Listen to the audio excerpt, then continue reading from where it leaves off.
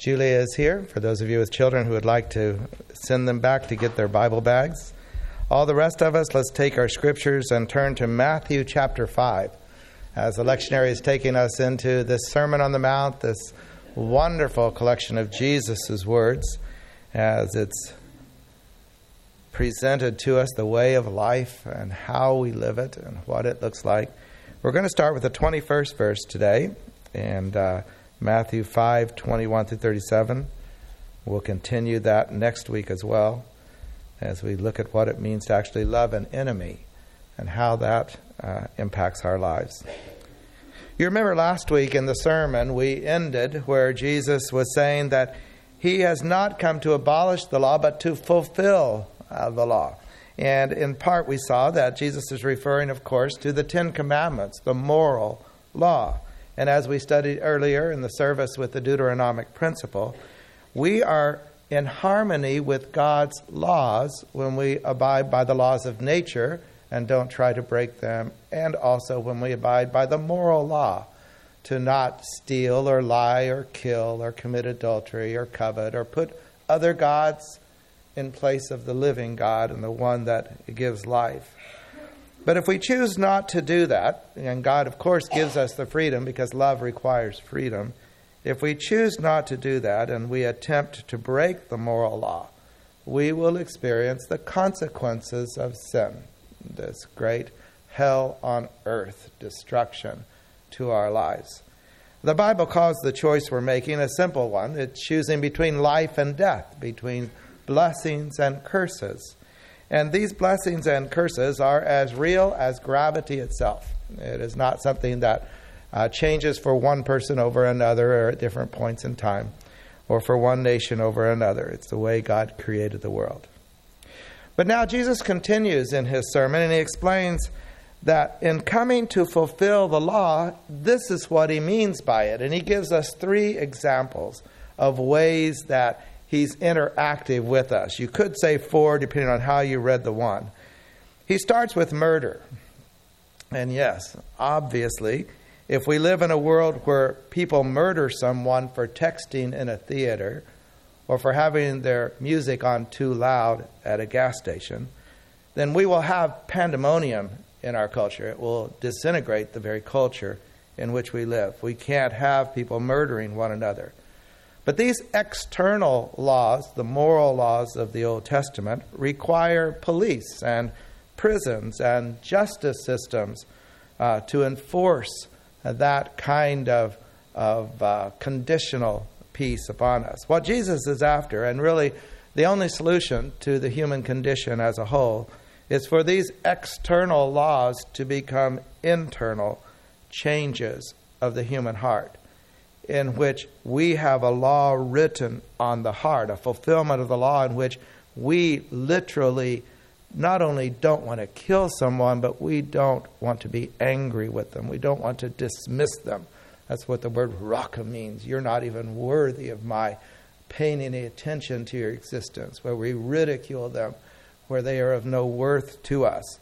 Unless we change that, we're not going to find peace on earth. It's not enough to have external laws that we have armies and police to try to enforce. We must have the internal heart change. That internal heart change, the Bible uses the word sanctification, to be holy, to be filled with His love, so that when we see any person, we experience love for them, not anger or hatred or disregard, where we actually care for all human beings everywhere. So that's where he's going with this. He's going to give us some examples. We're going to come back and look at how he gives us the teaching to change the human heart. So Matthew chapter 5, we're going to start with verse 21 and go through the 37th verse.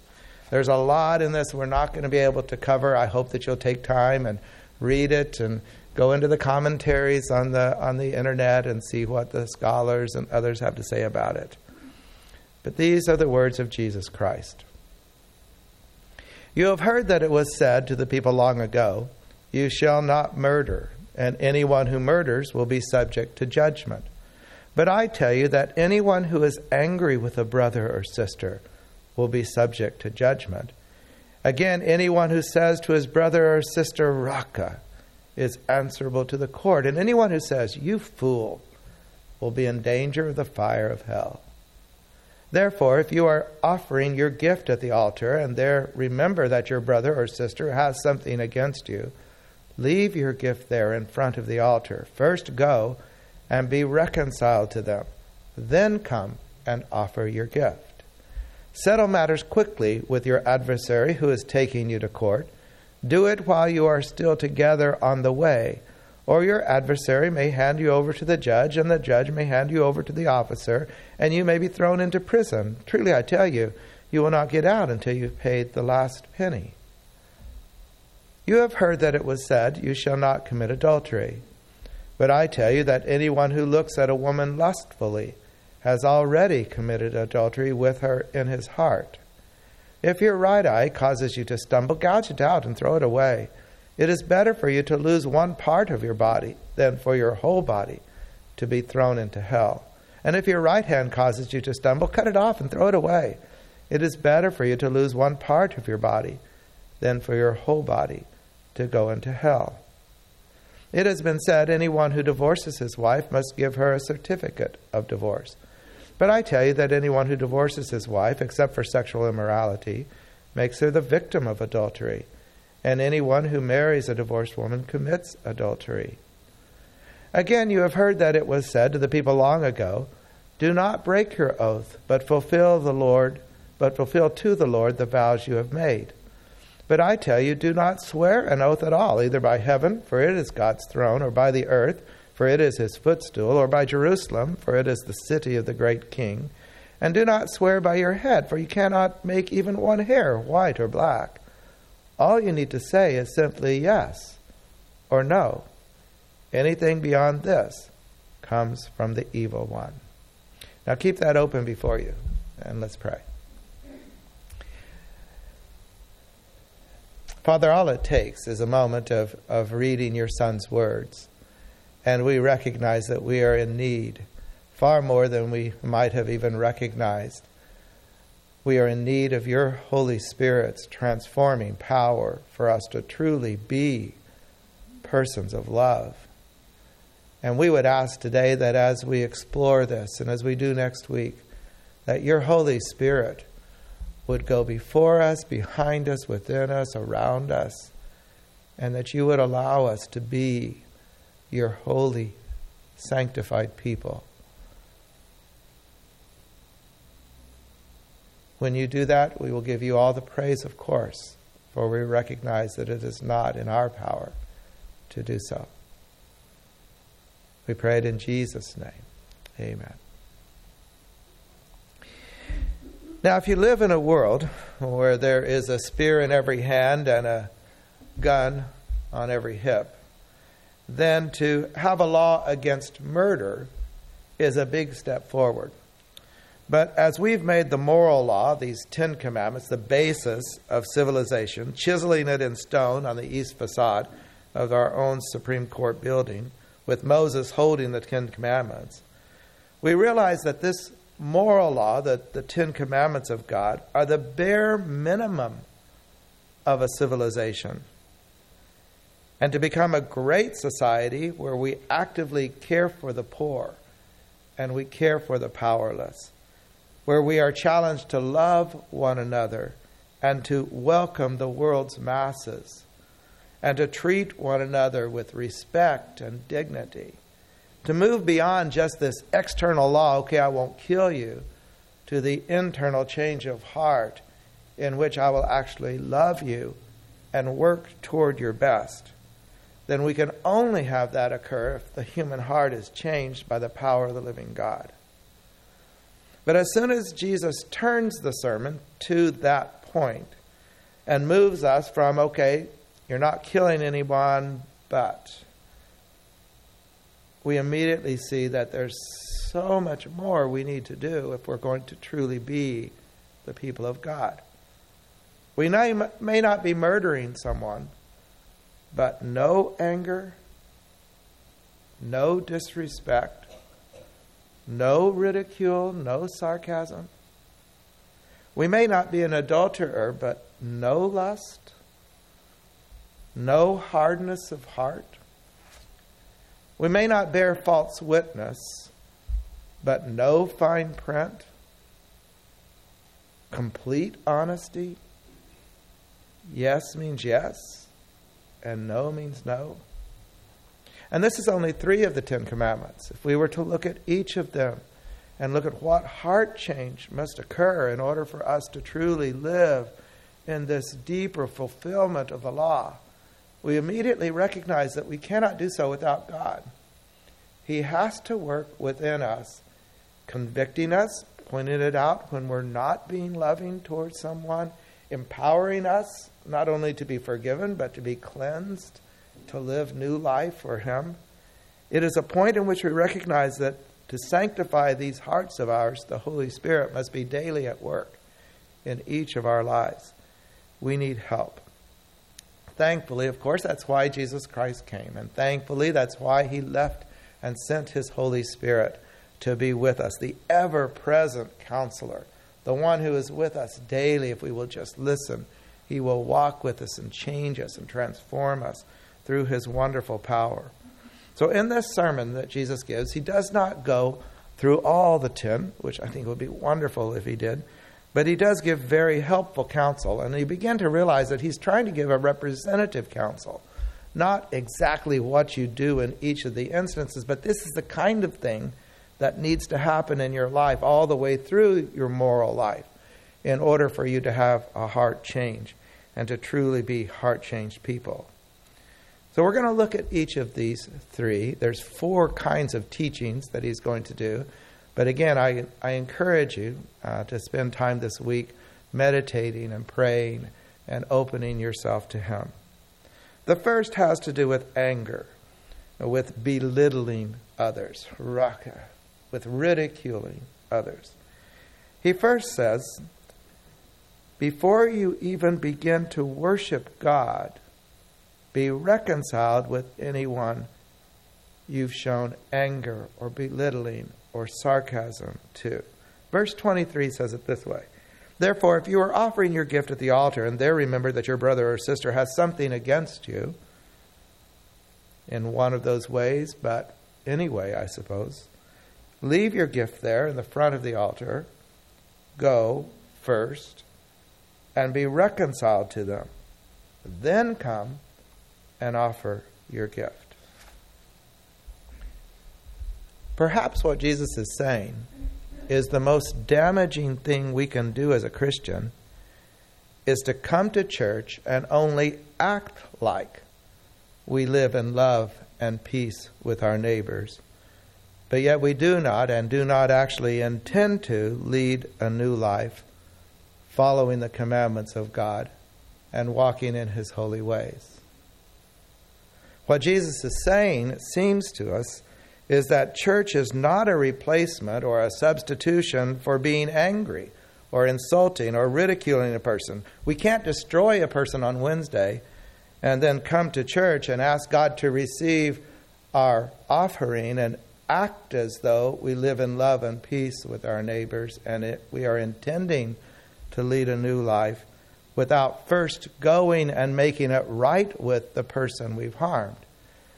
God is not into religion replacing reality, and church does not substitute for sanctification.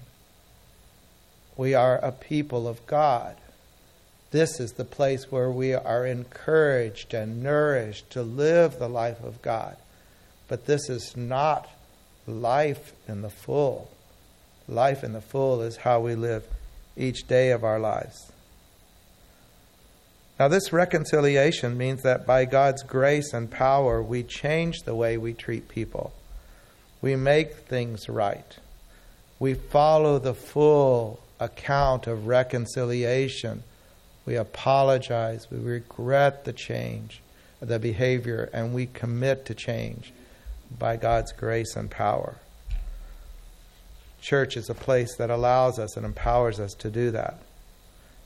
And second, Jesus says that if we cheated someone in business and took advantage of someone unjustly, church is not a substitute for going to that person and settling matters quickly without justification, without trying to manipulate the situation. Attending church is not a substitute for integrity. In all of our business, all of our personal matters, we are to be people who do it with justice and rightness. Now, the third word of counsel that Jesus gives has to do with lust. Today, perhaps we would use the phrase sexual addiction. I have spent thousands and thousands of hours helping people walk through the process of healing from sexual addiction, from what the Scriptures call lust. Now, it's important to say what it is and what it is not. It is not lust to enjoy the beauty of a person. That is a part of the created order and a part of the world, and to enjoy the beauty of a person is what God, of course, gives us the ability to do, to see beauty in all places, especially in other human beings. I have noted that when a person has a hyper demand and they can't notice if they're a man the beauty of a woman, or a woman the beauty in all the ways that women enjoy a man, that only increases the likelihood of sexual falling when you're unable to enjoy the beauty of a human being. The second thing that it is not, lust is not enjoying beauty. The second thing it is not is that temptation is not lust. Temptation is not sin. To be tempted to open the link or to watch the video or to get alone with the co-worker or the neighbor is not adultery or lust. It is temptation. Temptation comes to all of us all the time. It is not sin. To act on that temptation, to open the door, to go down that path, and to commit that sexual sin is destruction. And it will devastate your life in a whole host of ways. Now, the solution Jesus gives is an absolute one. Gouge it out and cut it off. Complete abstinence. Completely remove the possibility of acting on that lust or on that addiction. If we do not, we will find ourselves living in a hellish place, a hell on earth, and if not repented, a hell to come. Now, I know that because I go there with people. I empathetically sit in the stench and the burning pain of adultery and the destruction of addiction that has stolen the sexuality of a marriage. We soon realize as we walk through that difficult and painful time that the only solution is to cut off the possibility of the sin. Remove the computer if necessary. It is not worth your life. Certainly put protections on those things and on all the behaviors of our lives.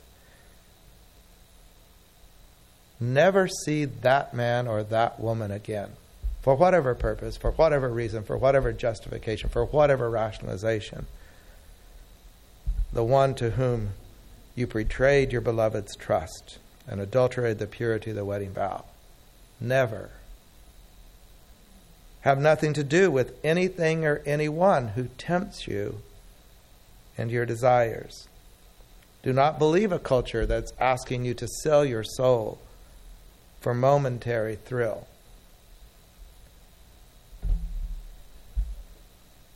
And then the last area that Jesus explains is that the promises and contracts that we make should not have fine print in them. Our oaths, our word that we make, shouldn't even be necessary for an oath. The lawyers in Jesus' day had created a whole system of laws, thousands of pages, as we have millions of pages in our own nation, in which certain things are binding and certain things are not. And if you do this thing and bind it by this oath, then it's fitting and you have to be held accountable. But if you made the wrong oath and made an oath for Jerusalem when it should have been for your head, then it's no longer binding. And so the lawyers would play these legal games. And if you didn't have your lawyer who is just as well versed in the law as the other person, You would be tricked, or you could trick someone, and you could get unfair advantage legally with the protection of the state around you. Now that reality, Jesus says, should not happen in our lives. We should not deceive. We should not play the legal game. We should say yes or no. Let your yes be yes. Your word is your bond. You will do what you commit to do. In the simplest of things and in the largest of things. You do not need a contract to bind you, for you will fulfill the obligation. We are guided by God's integrity and our integrity in our lives. And we all know the Holy Spirit will convict you immediately if you will listen, and you will not harden your heart against God. He will help you to know that your yes is yes in this. No, your no is no in this. And you will not play that legal game. Now, we could go on, and as I said, I would encourage you to do so. But the law that Jesus is describing, that is fulfilled in his coming, is an external law that has now become written on our hearts. It's the law of love. It's that awareness that we want the very best for every person, including our own family, ourselves, the enemy and the neighbor, and we want everyone to experience that wholeness.